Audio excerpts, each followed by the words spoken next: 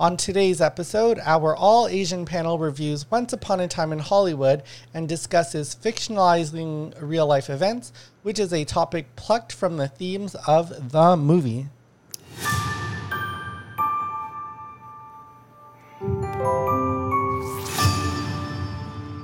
What up, listeners? Welcome to You Better Represent podcast, proudly part of the Sonar Network. Each week, we explore representation in cinema by reviewing a minority-led film with members of that underrepresented community and debate a cultural topic plucked from the movie's themes. Joining me for today's show is Toronto comedian and writer Leonard Chan. Hello, happy to be here. Yeah, I'm happy to have you on as well to talk about this movie, Once Upon a Time in Hollywood. Of course, is Quentin Tarantino's 9th movie. Now, usually we review a minority-led film. Obviously, Quentin Tarantino is not a minority, but there is controversy around representation in this film, which is why we are talking about it, specifically Asian representation and the depiction of Bruce Lee. But we will get to that. First, let's talk about the movie itself. So, Once Upon a Time in Hollywood is about a faded television actor and his stunt double who strive to achieve fame and success in the final years of Hollywood's golden age. It is written and directed by Quentin Tarantino, produced by, from what I can tell, 3 white people, and starring all white people. That includes Leonardo DiCaprio as Rick Dalton, Brad Pitt as Cliff Booth, his stuntman, Margot Robbie as Sharon Tate, and Mike Moh as Bruce Lee. Now, before we jump into the representation stuff, just overall, Leonard, what are your thoughts on Once Upon a Time in Hollywood? You know, I actually really liked it. I know, yeah, like I have friends who I trust who watched it and they're like, I hated it so much. And I was like, oh, I guess I shouldn't watch it. And then I had one friend who I actually trust a lot. He's my writing partner, and he was like, he loved it. And I always I meant to like sit down and watch it at some point, but I was like, it's also 2 hours and 41 minutes long. So I'm like, it takes basically, it took this. It took you being like, we're going to review this movie for this podcast. I'm like, okay, fine. I have to do it for work now. Okay. So I finally watched it. And yeah, it was really good. Like, it's not... I think if you're like a Tarantino fan of... Like, if you're like a 90s Tarantino fan, like, you're going to be like, what is this? What am I watching? Because it's very different. Like, it's like definitely like a movie from a much more mature filmmaker, I think. And like the themes that it tackles, in terms of, somebody who's like, yeah, well, I guess I'm being put out to pasture. I guess I'm not as good as I was. I guess like this is the end of my career. I guess whatever. Very, you could tell this is like the work of, an older director, who might be in the same phase of his career. But like the movie works. I think the movie really works. It does classic Tarantino stuff. Like it does, it plays with like, it plays with time, as it tells its narrative. Like the story shape is there, but like obviously there's a lot of like shifting and like this and that and the other thing. The sort of like dialogue that maybe you would associate with Quentin Tarantino movies, like, the quarter pounder with cheese or the quarter royale, what was it, the royale with cheese stuff, like none of that is really there. It's not the same. Like it's more about character. It's more like Jackie Brown-esque than Pulp Fiction-esque, if that makes any sense. So the funny thing is, so you almost perfectly like described me of like, and it's fascinating to hear this because I kind of need to understand the perspective of people who like this movie, because I actually think it's one of the worst movies I've ever seen in my entire life. Like I was like, what is going on this movie? Well, what did you not like about it? Like what was I thought it was, you say he's more mature now. I think he's more self-indulgent. It was like a movie without an editor. It was like, it did not. Well, it is 2 hours and 41 minutes long. So yeah, it was way too long. And it's funny because I actually do like Tarantino movies. In general, I like Tarantino movies, although I didn't love Pulp Fiction, but I am a fan of his 90s work. And I just thought it was self-indulgent. It really made no sense. I felt like it was, well, maybe here's something that might help people understand why I hate this movie. I hate like self-indulgent Hollywood movies where it's like movie makers making movies about making movies. And this is like, I felt like if you weren't alive back then, or if you didn't know that much about Sharon Tate and all that stuff, it feels like he's trying to subvert expectations, but with the expectation that you already have those expectations. But like, if you're not from Hollywood, I don't have those expectations to subvert. I'm just like, give me a good movie. Instead, I got some weird foot fetish 3-hour, like, I like, there's very few movies. I would say in the past decade, there's only like 2 or 3 movies that have made me like visibly upset where my boyfriend had to talk me down because I was just so upset. There's this, and then there's that Something Bird, that one that won the Academy Award, the Greta, I don't know, Lady Bird or something. Oh, Lady Bird. Yeah. I didn't love Lady Bird.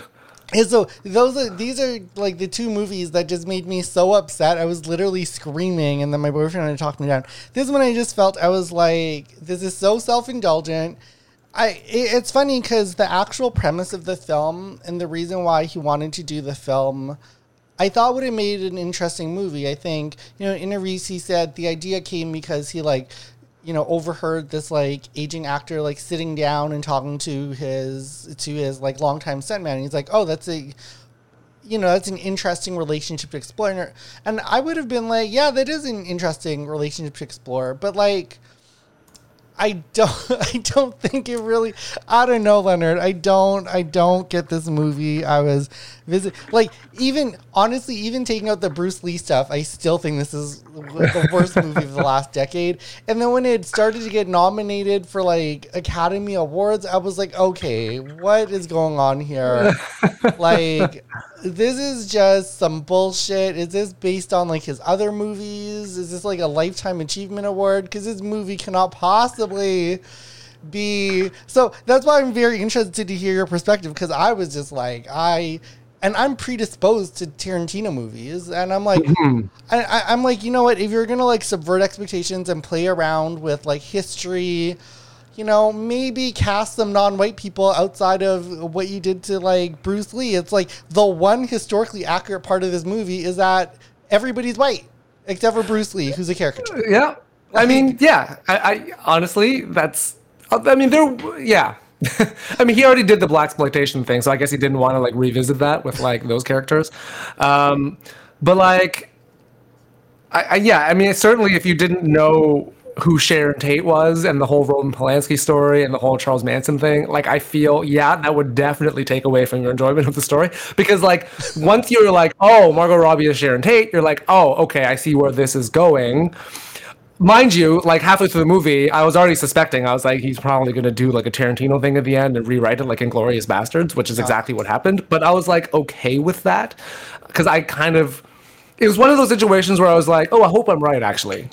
Yeah. Because I would actually prefer to see that. And then I saw it. And I know like that scene at the end, which is like so violent and stuff. Like, I bet you that probably ruined the movie for a lot of people. But like, I liked it. And like, I was literally like laughing when the flamethrower came out, and my wife was sitting next to me in bed. She's like, "Why is this so funny?" And I was like, "He's killing with a flamethrower." And she's like, "That's like such a horrible way to die." And I was like, "Oh yeah, probably." But like, it's hilarious that he has the flamethrower. Like, that's so funny to me. So. Yeah. The funny thing is, I'm predisposed to Tarantino, and I'm also a character-driven person. So I do like character studies in movies. Yeah. So, and I like gratuitous violence as well. So you would think this would be like the right thing for me. It just felt like maybe at 2 hours I could have gone into it.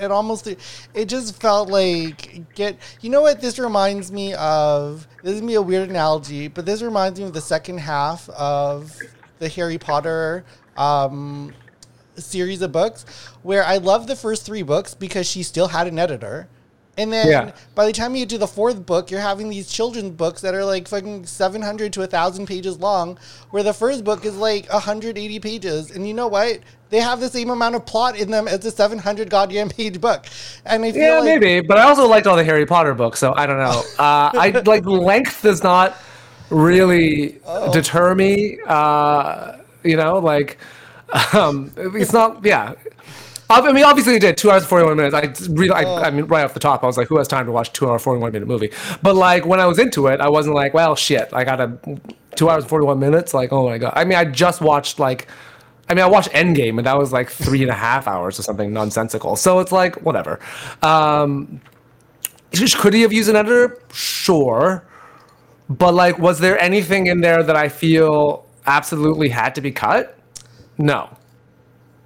You know? Like there wasn't anything where I was like, oh, this is superfluous, or this wasn't like thought out. Like this wasn't a deliberate choice that adds to like the movie. The foot scene, that could have been cut out. His weird foot fetish scene where she's just like showing her foot in the car, like that. Like I don't. Oh wait, which one? The teenager. The one where he's driving the hitchhiker, and then it's just like close-ups of her foot for like a very long time. Oh, you kept saying foot fetish scene like they were deliberately doing a foot fetish thing, and I was like, I do not remember a foot fetish thing. Yeah, they just did a lot of feet. That's all it was, right? Yeah, so like the foot fetish wasn't part of the movie; it was just part of the director. So it was just like, okay, dude, like chill out with your foot fetish, Quentin. Like this is, it felt like he was making his own like video foot fetish movie. I don't know, Leonard. It's funny because you mentioned foot fetish, and I literally just saw an episode of AP Bio where like some dude has like this crazy foot fetish where he dresses up each person's foot in like specific clothing. So I was just like, wait, what? Where did that? And I got the two things confused. I was like, that happened in Once Upon a Time in Hollywood? Was somebody dressing up feet? Yeah. Yeah, you know, the thing is, I do think like this review probably would have been better if it was like directly after I saw it the first time. Because at that point, that was a few years ago, and I was like furious and I had like a lot of hot takes. And this time when I watched it, I had to multitask. I was like surfing there because I was just like, I just can't. I was like, I didn't want the fury to come back. But it reminded me why I was so furious, but I couldn't bring the same level of fury to this movie as I originally had it. But yeah, it literally, probably if we had a list, I would put it as my second most hated movie of like the 2010s. Like that's just, Wait, what was your most hated movie of 2010s? Lady Bird. Oh, okay. Oh, and then you know what? And then the final of that trilogy of most hated movies is this thing called Eye of the Beholder, about like, it was this thing starring, I think, Helen Mirren, and it was also award nominated. So I think partially it's when I hate movies so much and they're so terrible, but then they're getting such good reviews in these awards, and I'm just like, why? Because Eye of the Beholder seemed like a really bad episode of like a bad TV show. And just these two movies, and especially this one, I was just like, oh my God, anyway, that whole award season, the fury just kept, every time I got nominated for another award, I just wanted to strangle. I know that it sounds really weird that I'm this invested in my hatred of this movie, and that's before the Bruce Lee thing. So now let's jump into the whole Bruce Lee craziness. What are your thoughts about the scene itself and his depiction? Okay, well, I mean, I'd heard... Really, this was like one of the only things I'd heard about the movie prior to me watching it. Like Asians were so mad about the Bruce Lee thing. They're like, "What? There's no way that would happen." And I was like, probably not. Like Bruce Lee was a G. That being said, I don't know if I ever told you this story, but Bruce Lee beat up my dad. So like, I'm like, whatever, man. It's fine. I'm fine watching him get beat up by a white dude. Well, you're going to have to jump into that a little bit more for our listeners. Okay. As much as you can without upsetting your dad. Oh, yeah. No, I mean, it's funny. Like, basically, this is like 10 years ago. We were just at dinner or something. And my dad was like, "Did I ever tell you about the time I fought Bruce Lee?" And I was like, "What? You did what now? You fought Bruce Lee?"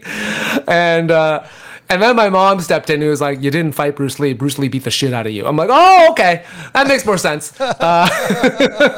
Because, like, yeah, my dad doesn't know any martial arts. I'm like, "Why are you fighting Bruce Lee? I've never seen you do a single martial arts move in my life. Like, why are you fighting him?" So Bruce Lee and the Lee family and my family were like friends, like back in Hong Kong. Like Bruce Lee's sister was really good friends with my dad's sister, and so then like they all just kind of hung out. And so at one point, Bruce Lee came back from Hollywood. This is after, this might be like right before right after Green Hornet or right before Green Hornet. He was married. He was with Linda at the time. He had Brandon. Like my dad held Brandon in his arms. Oh wow. Yeah. And then Bruce Lee basically told my dad, he was like, "Oh man, I've been like working on these moves, and like if you do this, I will do this to you, and then you'll flip 3 times in the air, and then you'll hit the ground." And my dad was like, "Okay, whatever, Bruce." And why would my dad kind of brought it on himself too, right? So, so then he was like, so Bruce was like, "Yeah, just like, attack me or whatever, and I'll do this to you." And my dad's like, "Okay," and he just does the thing, and Bruce is like, flip. My dad flips like 3 times in the air, hits the ground, and I was just like, "Oh wow!" I wasn't there, but I was just like, "That's hilarious." But at the same time, I'm like, in my mind, I was like, of course Bruce Lee can do that. He's like that good. Yeah. Which is why, obviously, I'm thinking there's no way like Brad Pitt beat him up like this stunt guy. Yeah. But that being said, I'm like, my dad doesn't know any martial arts. Bruce Lee, why are you doing this shit to him, man? Like, that's a dick move. So I don't mind. Like, it'd be one thing if he's like, says it to like somebody who knows what they're doing. I was like, this is my dad, Yeah. He barely golfs. It's like, why you fighting him? Yeah, the interesting thing with the controversy around the depiction of Bruce Lee, and for those who haven't watched the movie, I guess this is like an anti-spoiler or reverse spoiler. Or actually it's just a spoiler. What am I talking about? So if you haven't watched this movie, I'm about to spoil it for you. Yes, that is not an anti-spoiler. That's a spoiler. So Bruce Lee is depicted as kind of a jerk, overly self-confident, cocky kind of, Hollywood guy who challenges Brad Pitt's character to a fight, and then it's kind of a draw, kind of not a draw. I don't know. Anyway, story checks out. Cocky guy who like, based on what my dad told me, story checks out. I think why people were upset, and even Tarantino fans were upset, is like he's used Bruce Lee before, like as in like paying homages to him, or like like with Kill Bill using like the Bruce Lee outfit on the bride, and it just seems like he's sort of like he's used the memory of Bruce Lee for his own purposes, for commercial gains in the past. Yeah. For his own movies. And then when he depicts him, he doesn't take like any type of care with that character. And I think why it sort of hit on a lot of like Asian Americans and like Asian Canadians and Asians around the world is it's just like, it just sort of hit that nerve of like white people telling our stories, which is like a whole other thing. Yeah. And it just really hit a nerve, and he's just so unapologetic about it. He has apologized to Bruce Lee's daughter, but he basically said that's the only person he apologizes to because he understands like why she would be mad. But everybody else, he just said they could go suck a dick, which as a gay man offends me the whole other that's way. Fine. I'm just you know what? You're gonna make that move. You got to stand. I mean, that's cool that he stands by it. I gotta respect that. Yeah, it was a creative decision. Yeah. Honestly, I hate this movie for so many other reasons that the Bruce Lee thing was more an annoyance. I don't think unless it's subconscious, but I don't think so because I hate this movie for so many other things. The Bruce Lee thing, I'm just like, yo, dude, if you're gonna literally like, use Bruce Lee's ideas or pay homages to him in other movies, like, why would you like do this to him? But I'm like, you know, and like I said, if they just totally subverted all of history and made this a more diverse cast or something, but it's just like, no, you're gonna when it's a legend like Bruce Lee, and when it's the only non-white character in a movie, and you have the history of, like, you know, I guess at the time he was seen as paying homage, but maybe he was just, you know, appropriating Bruce Lee at this point to, like, make money, and just put, like, a white girl face on a Bruce Lee kind of movie. To not have the respect for him to represent him properly. I don't know. Like this will be our next segment about, like, fictionalizing real life. And it's like, so I don't want to jump into that part too much, but I'm like, listen, if there were other things around it, I could have been more okay with the depiction. It was just more the depiction combined with his history of movies, of martial arts, starring white people, and then, you know, that were clearly inspired by Bruce Lee's work. And then to have Bruce Lee as the only non-white character in this movie, and then to, like, character assassinate him, it was just a lot. But I hated this movie so much that was maybe number 10 on my list of things. Number 1 is definitely that foot scene. I was like, excuse me, bitch. Like, leave it on the cutting room floor. Like, I don't, you know, jerk off to it on your own time. Like, I don't need this, like, gratuitous feet. Close-ups of feet that had nothing to do with the story. Like, yeah. Well, I thought the scene was funny. I mean, I thought when, like, Brad Pitt was like, I need to see your driver's license. I need to know how old you are. And, you know, I dodged jail for this long. I ain't going to jail for you. That's funny. Yeah, to, you know, maybe peeling it back on the actual character side. I feel like maybe I'm so blinded by rage that I couldn't. Because, like I said, I usually like character-driven movies. I just didn't really see... Like, I was going in expecting, like, an exploration of a relationship between an actor and his stunt person. Because I did hear about that before. Yeah. And I was like, this is a unique angle. I've not heard this angle before. But what were your thoughts about how those two characters developed and the central relationship? I thought it was great. I thought, like, their friendship was very clear. I thought that, obviously... like the characters were different enough that I could see where there could be conflict and where they would, like, complement one another. And I thought, but it was really just, like, ultimately, like, they just remained friends through the whole thing. And I really found that to be nice, you know, where, you know, Cliff, like, Brad Pitt's character was a lot more honest. It was just like, yeah, this is who I am. This is what you get. Even though, like, there's all these rumors he killed his wife that were never resolved. But, but yeah, no, I liked that. Like, I liked them both. I liked both the characters. I liked, yeah, it just made sense. It worked. It worked for me. I mean, the whole movie worked for me, even though you hated it. I don't know. You know what? I honestly, I didn't think I would like. I think maybe that was part of it too. Like, my expectations were, like, fairly low, because I was told, like, by so many people that it was garbage, and then the one person, you know, my writing partner, really liked it. So I'm like, okay, good. This is why he's my writing partner, because we have very similar tastes. And yeah, like, the whole, and again, like, if you didn't know about, like, the Charles Manson thing, like, I can see how that would be very confusing, because, like, when they introduce that, like, it just kind of suffuses the whole film with an element of dread where you're like, oh, this is where it's going to go. Right. And like, it was interesting. Yeah. Like, I feel like I kind of knew stuff, but probably pretty similar to, like, the general population. I was like, I'd heard of Charles Manson. I'd heard of these names.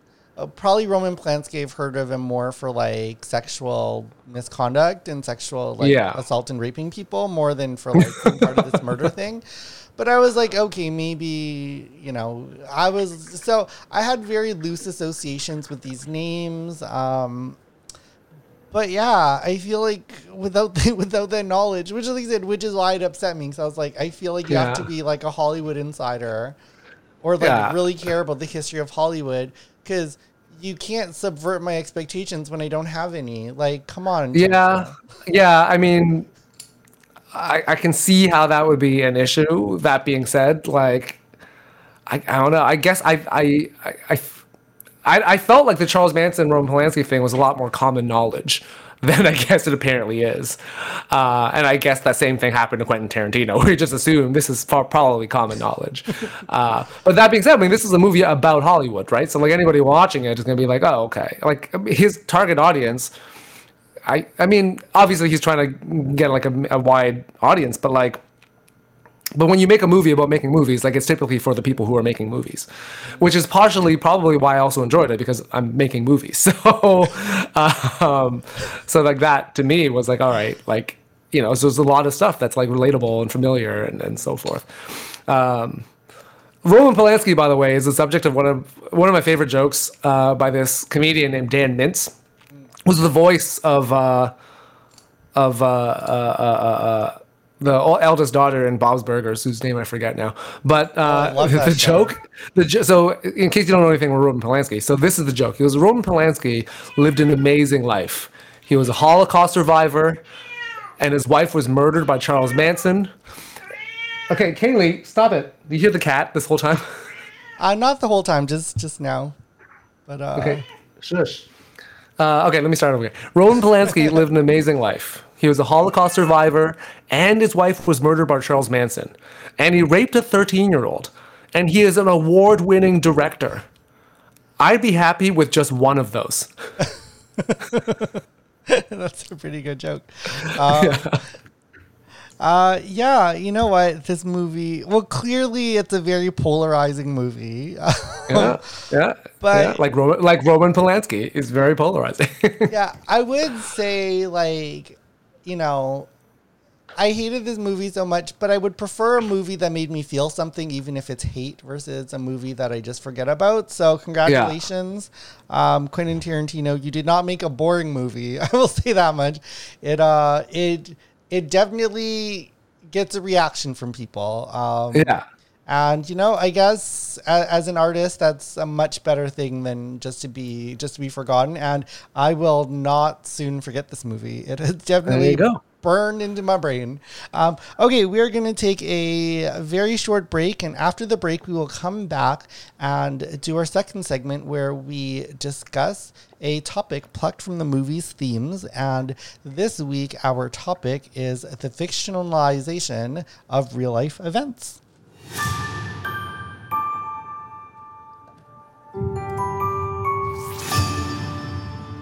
With Lucky Land Slots, you can get lucky just about anywhere. Dearly beloved, we are gathered here today to... Has anyone seen the bride and groom?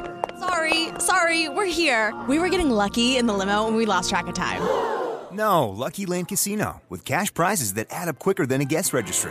In that case, I pronounce you lucky. Play for free at LuckyLandSlots.com. Daily bonuses are waiting. No purchase necessary. Void where prohibited by law. 18+. Terms and conditions apply. See website for details. With Lucky Land Slots, you can get lucky just about anywhere. This is your captain speaking. We've got clear runway and the weather's fine, but we're just going to circle up here a while and get lucky. No, nothing like that. It's just these cash prizes add up quick. So I suggest you sit back, keep your tray table upright, and start getting lucky. Play for free at LuckyLandSlots.com. Are you feeling lucky? No purchase necessary. Void where prohibited by law. 18+ terms and conditions apply. See website for details. What up, listeners? Welcome back to You Better Represent podcast. We are now in our second segment where we discuss a topic plucked from the themes of our movie of the week. And this week's movie of the week is Once Upon a Time in Hollywood, directed by Quentin Tarantino. And our topic of the week is fictionalization of real life events. And I'll throw it over to our resident writer-in-chief here, Leonard Chan. How do you deal with it when you're writing and you have to incorporate real life events, or how would you if you needed to for a project? Well, I generally go with the mantra, don't let the truth get in the way of a good story. So there's going to be parts that you can't change because they're critical to like the character or whatever. But even then, who cares? Like, you can change whatever. Like Quentin Tarantino, like, I mean, he fucking killed Hitler in a theater and the rest of the Nazi high command. Like, so whatever. You can do anything you want as long as it's a good story. So there I am. Like I remember I wrote this movie once upon a time, and it was a historical, it was a biopic about a Russian agronomist, which I know sounds very exciting, but but basically it was this guy named Vavilov, and he was responsible for the first seed bank. He did all sorts of really interesting things, and I had to change a lot of things like to make it suit like a story structure that was a lot more dramatic. And so I took like the most dramatic parts of his life, but I had to like rearrange things, rearrange timelines. But ultimately, like when you're trying to like capture a story of a person, like it's not about like the truth in terms of facts. It's about the truth with a capital T, like the essence of the story. Right? And even then people get that wrong, and then that's where people really get mad if you like just really tell the story wrong. Yeah. But like, because like I watched going back to this Bruce Lee thing, like I remember watched Ip Man. Yeah. So Ip Man, great movie, with Donnie Yen, and like he like fights off the Japanese, like it's this whole thing. I was like, none of that shit happened. I mean, the dude, like, I studied under a guy who studied directly under Ip Man, right, when I was doing Wing Chun. And, like, he was saying, like, yeah, none of this, like, this is who Ip Man was. Like, he did this, he did that. Like, he was just this dude. And, like, none of that shit. And, of course, I was like, yeah. So they just, like, they, like, turned him into this legend of, like, over 4 movies now, like, where none of this happened. Like, he's just a character. It's based on a real person, but, like, whatever. Like the essence of it was it's really about a guy who brings Wing Chun to the mainstream. That's the story. That's the story. Like that's ultimately the essence of the story. But now they're like turning into like he fights off the Japanese in a war, and he's like fighting gangs, and he's like doing all sorts of stuff. And I'm like, well, no. So, ultimately, like just tell the story you want. Facts don't matter. Make them up if you need to. Take what you need from real life, make up what you need to, and just plug it all into a story that works. Kaylee, stop it. I'm recording a thing. Cats just don't understand podcasts. She's like, podcasts? Podcasts? You say podcasts? No. Oh my, I would be really sad if there was not a podcast that exists that's called Podcats, because there was one. Somebody else was doing it. I was on it momentarily, just as a guest. Oh wow. So it's kind of funny for me for like fictionalized retellings, and this comes up a lot with biopics, of course, in Hollywood. And I'm definitely on the same page as you, where you can take creative license. I do think there is like a certain level where you just say, like, why, why would you even, do this in this particular movie? So for me, the one that really stands out to me is the Queen biopic, Bohemian Rhapsody, where it literally has nothing to do with Queen. There's nothing like, I get creative license, but when you literally take generic movie X with every trope ever and then just slap Queen on it, and it's like, but none of those things actually happen. Like, I'm more of a, like, okay, tell the story you want to tell, but there must be a reason why this is like a Queen movie, or like, it went to the point of you're like, wait a minute, like, you could have just made another movie. Like, it was just so out there with the facts. I just feel like it has to be like at least get one thing right. Like, I feel like they got his name right, but yeah. From like everything from like their origin, how they met, how they had to sell a van, even to like the Live Aid performance, where like at what point did he get AIDS? It was just like, it just feels like after a certain point, it's not a biopic anymore. And I'm like, introduce fictional characters, combine multiple characters into one, do shift around time and narratives, fine. Do whatever you need to do to tell a compelling story. But after a certain point, you're just sort of like, no, this is generic movie X, and you inserted Queen into it. And you're just like, they deserve more respect than that. Yeah. Yeah, no, I get that. I mean, like, it's like, I mean, it's an age-old question, right? Like, you keep like taking stuff out and making a new sock. At what point is it a new sock, right? Yeah. Like if you've just removed so many things from reality that it's just like mostly fiction, then that's it. Then you just have to say, well, this is a work based on real people, but it's mostly fiction. Yeah. Which is fine. Which is also fine as long as it's entertaining. But like, and you've like made it clear to the audience, like, don't believe this is true. It's like The Crown, right? Mm-hmm. Like, obviously, like the royal family's like, no, none of this. What are you doing? It's not true. So. Yeah, that's a great example with The Crown, and I think Netflix had to come out and actually say, this is a work of fiction because people are getting really upset. I feel like there's more like emotions about that in England than there would be here. I just watched it as like, this is a fun Netflix show. Another angle I wanted to take with this is, of like fictionalizing real life is the stand-up comedy angle, where we are kind of fictionalized versions of ourselves on stage. And some people, and I think with both of us, we do tell like stories from our real life, as a lot of comedians do. Obviously, there's a lot of different styles of comedy. Some of them, they're totally a character on stage and has nothing to do with their real life. But, it is interesting when the real life events you're fictionalizing is your own life. And the funny thing is, for me with my comedy, I would say it's like 99% accurate. Like probably I adhere to it probably more than most comedians. Whereas like, I don't have anything against flourishes.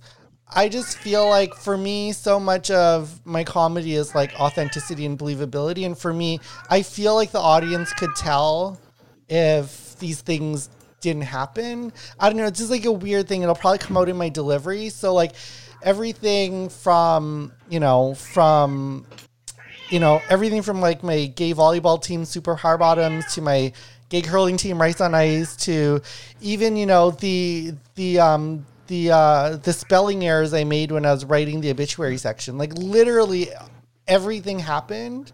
I might fill in some details. I might skip some things, but,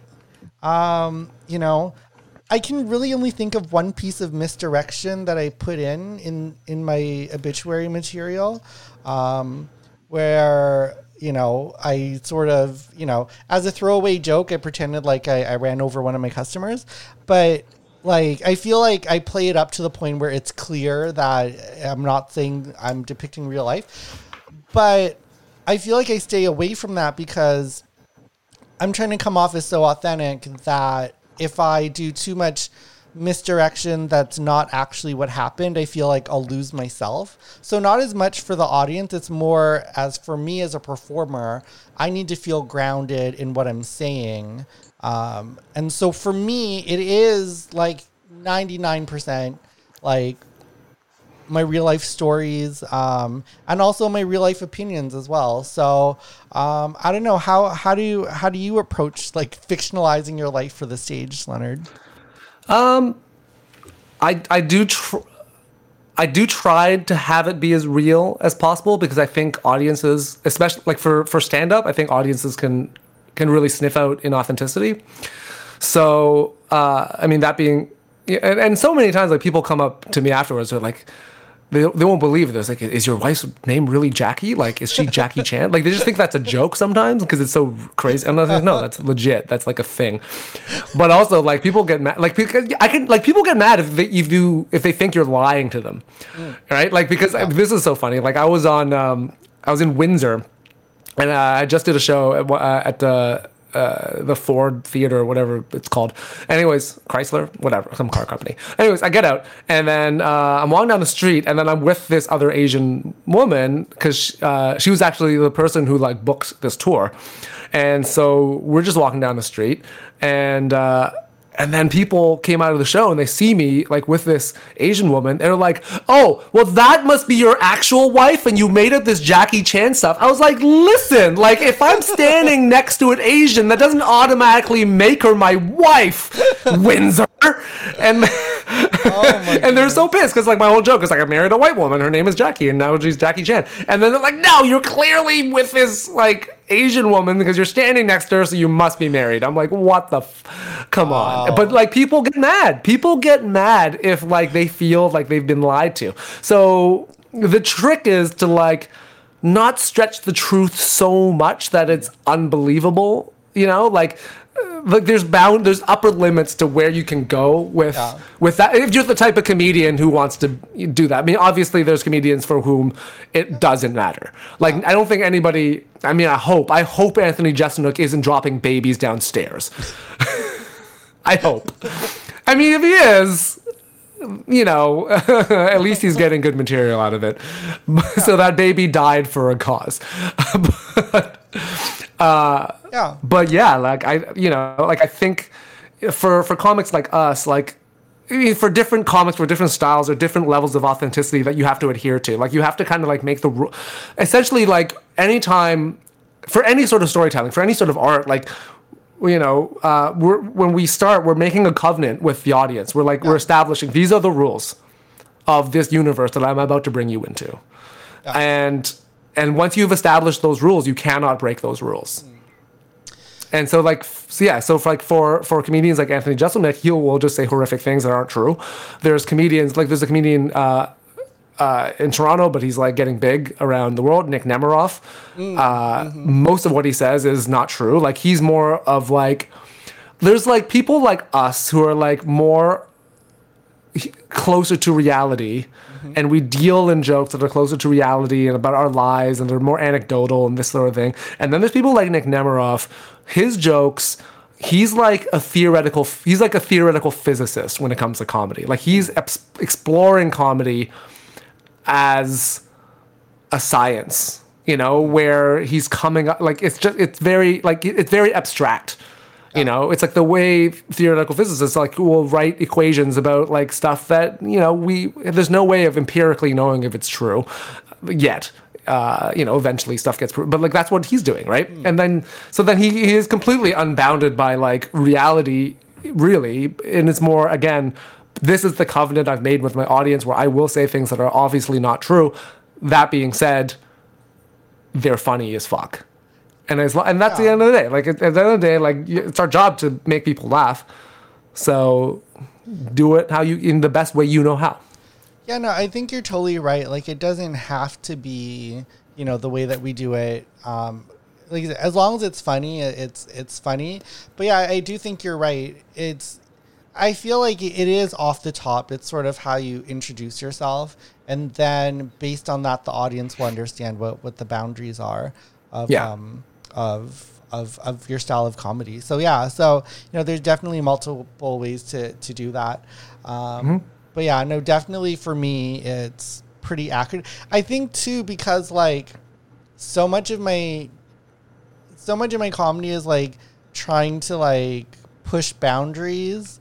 And it talks about like, you know, race and racism, a lot of different things. I feel like at that point, it's tough not to represent what I actually feel, because it'd be like, I don't know, like to make up, I don't know, I wouldn't even know how to do it, because it's already, I guess for me, I feel like if I'm going to get canceled or somebody gets upset at something I say on stage, it might as well be something I believe in. So yeah, no, absolutely. Especially, and I think also, like if you're talking about important topics, right? Like race or whatever, you can't lose credibility. Yeah, like it's super important. Like you maintain that credibility so you can talk about this stuff in a way where people are like, whether they agree with you or not, at least, you know, like people can't dismiss you because they're like, oh, he made this stuff up. Yeah. Right? Because you might be saying something important, but like if you couch it in something that's like, if you make up a story about, you know, like some racist thing that happened to you or whatever, and it comes out that that's not true, then it completely undermines like everything else that you've been saying, which is kind of detrimental to like the mission that you're on.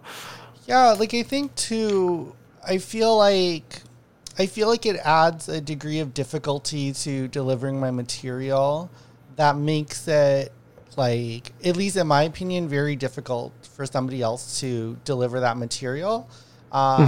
Because for me, I've always said if somebody else can deliver anything I write, then I don't even want it because it's just too generic if like somebody else can take it. So even when it's not something as important as, say, you know, like racism or whatever, but it's like, even, you know, I have this joke about, you know, how, you know, I have 2 nephews and one of the nephews is like uglier than the other one, but then he like eventually grew into not being as ugly as the other one. But like, I feel like it'd be tough to steal that because like the audience has to believe that I actually think that my one nephew is ugly.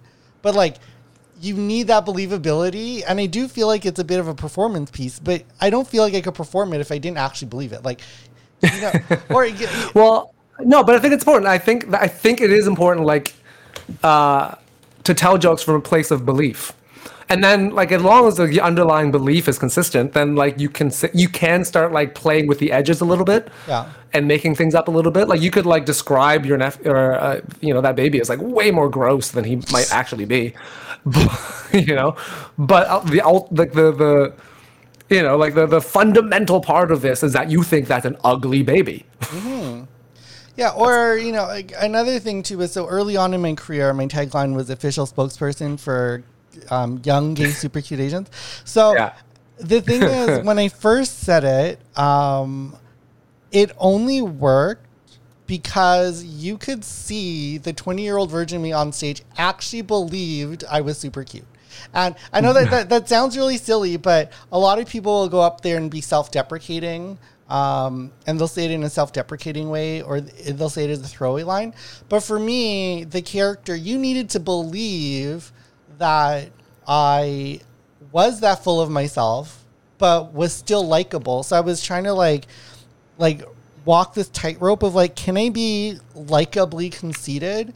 And so that's sort of like the edge I was trying to walk, because that's how I was in real life. I was super cocky and conceited, but I also had a lot of friends because I was very likable, and I was trying to like project that on stage. And that's where I'm like, you know, I remember at the time a lot of people were really worried about like other people stealing their jokes. And I was just like, you know, I was like try and deliver these jokes. I was like, somebody try and steal this rice on ice bit. Like, I'm just like, you know, I just try it because I don't think it'll come off the same way. And so, yeah, so for me, that's where I say like the authenticity is important, because I'm trying to add that degree of difficulty in delivering my material, where I feel like, you know, probably now somebody's going to take it as a challenge seeing this on the internet, some other gay Asian, and then they do my shit verbatim. But who knows? You know, there's always people who take things as a challenge. But I do think you need that authenticity. But yeah, I think that was actually a really, you know, not that they're not all, you know, every episode. But that was more so on the when you're looking at the spectrum of actually insightful conversation. That was probably on the higher end. Yeah, that was a fascinating conversation. I think the movie review today as well, it was getting, because obviously, so it's one thing for me to disagree with somebody on a movie, because as I mentioned previously, I'm a very conceited person, and I just think most people are really dumb. So it's easy for me to disagree. But to hear from somebody like you, Leonard, who I actually respect, I'm actually fascinated when you're like, oh, you really like this movie. Because I was like, because most people will be like, yeah, of course you like this movie because you're like stupid. But for you, I'm like, well, no, he's actually really intelligent and a good writer. So what am I missing here? So that was actually very fascinating. Yeah, doesn't mean you're missing anything. It's just I think things are just subjective. Like I also like a lot of real shit movies, and I probably also hate a bunch of movies that you like. I mean, for example, was that horrible Korean movie that like I hated so much? My Sassy Girl? Yeah, My Sassy Girl. Hated it. Hated that movie. I mean, not to the level of like you know, Once Upon a Time in Hollywood, but like, dude, I did not like that movie at all. So it's like, you know, it's all subjective, and that's the beauty of this, is like we can all be somewhat intelligent and have vastly differing opinions. Absolutely. Hopefully the world comes to a place where they can have vastly differing opinions. And I feel like we're there, except it's just like, except one side is definitely wrong. So, and that's not the side I'm on. Okay, well, on that note, want to thank all our listeners for listening. We'll be back next week with yet another episode. Leonard will be back in a couple of weeks with our next Asian movie. I'm your host, Vong Show, official spokesperson for Gay Super Cute Asians, and that's what's up. This podcast has been brought to you by the Sonar Network.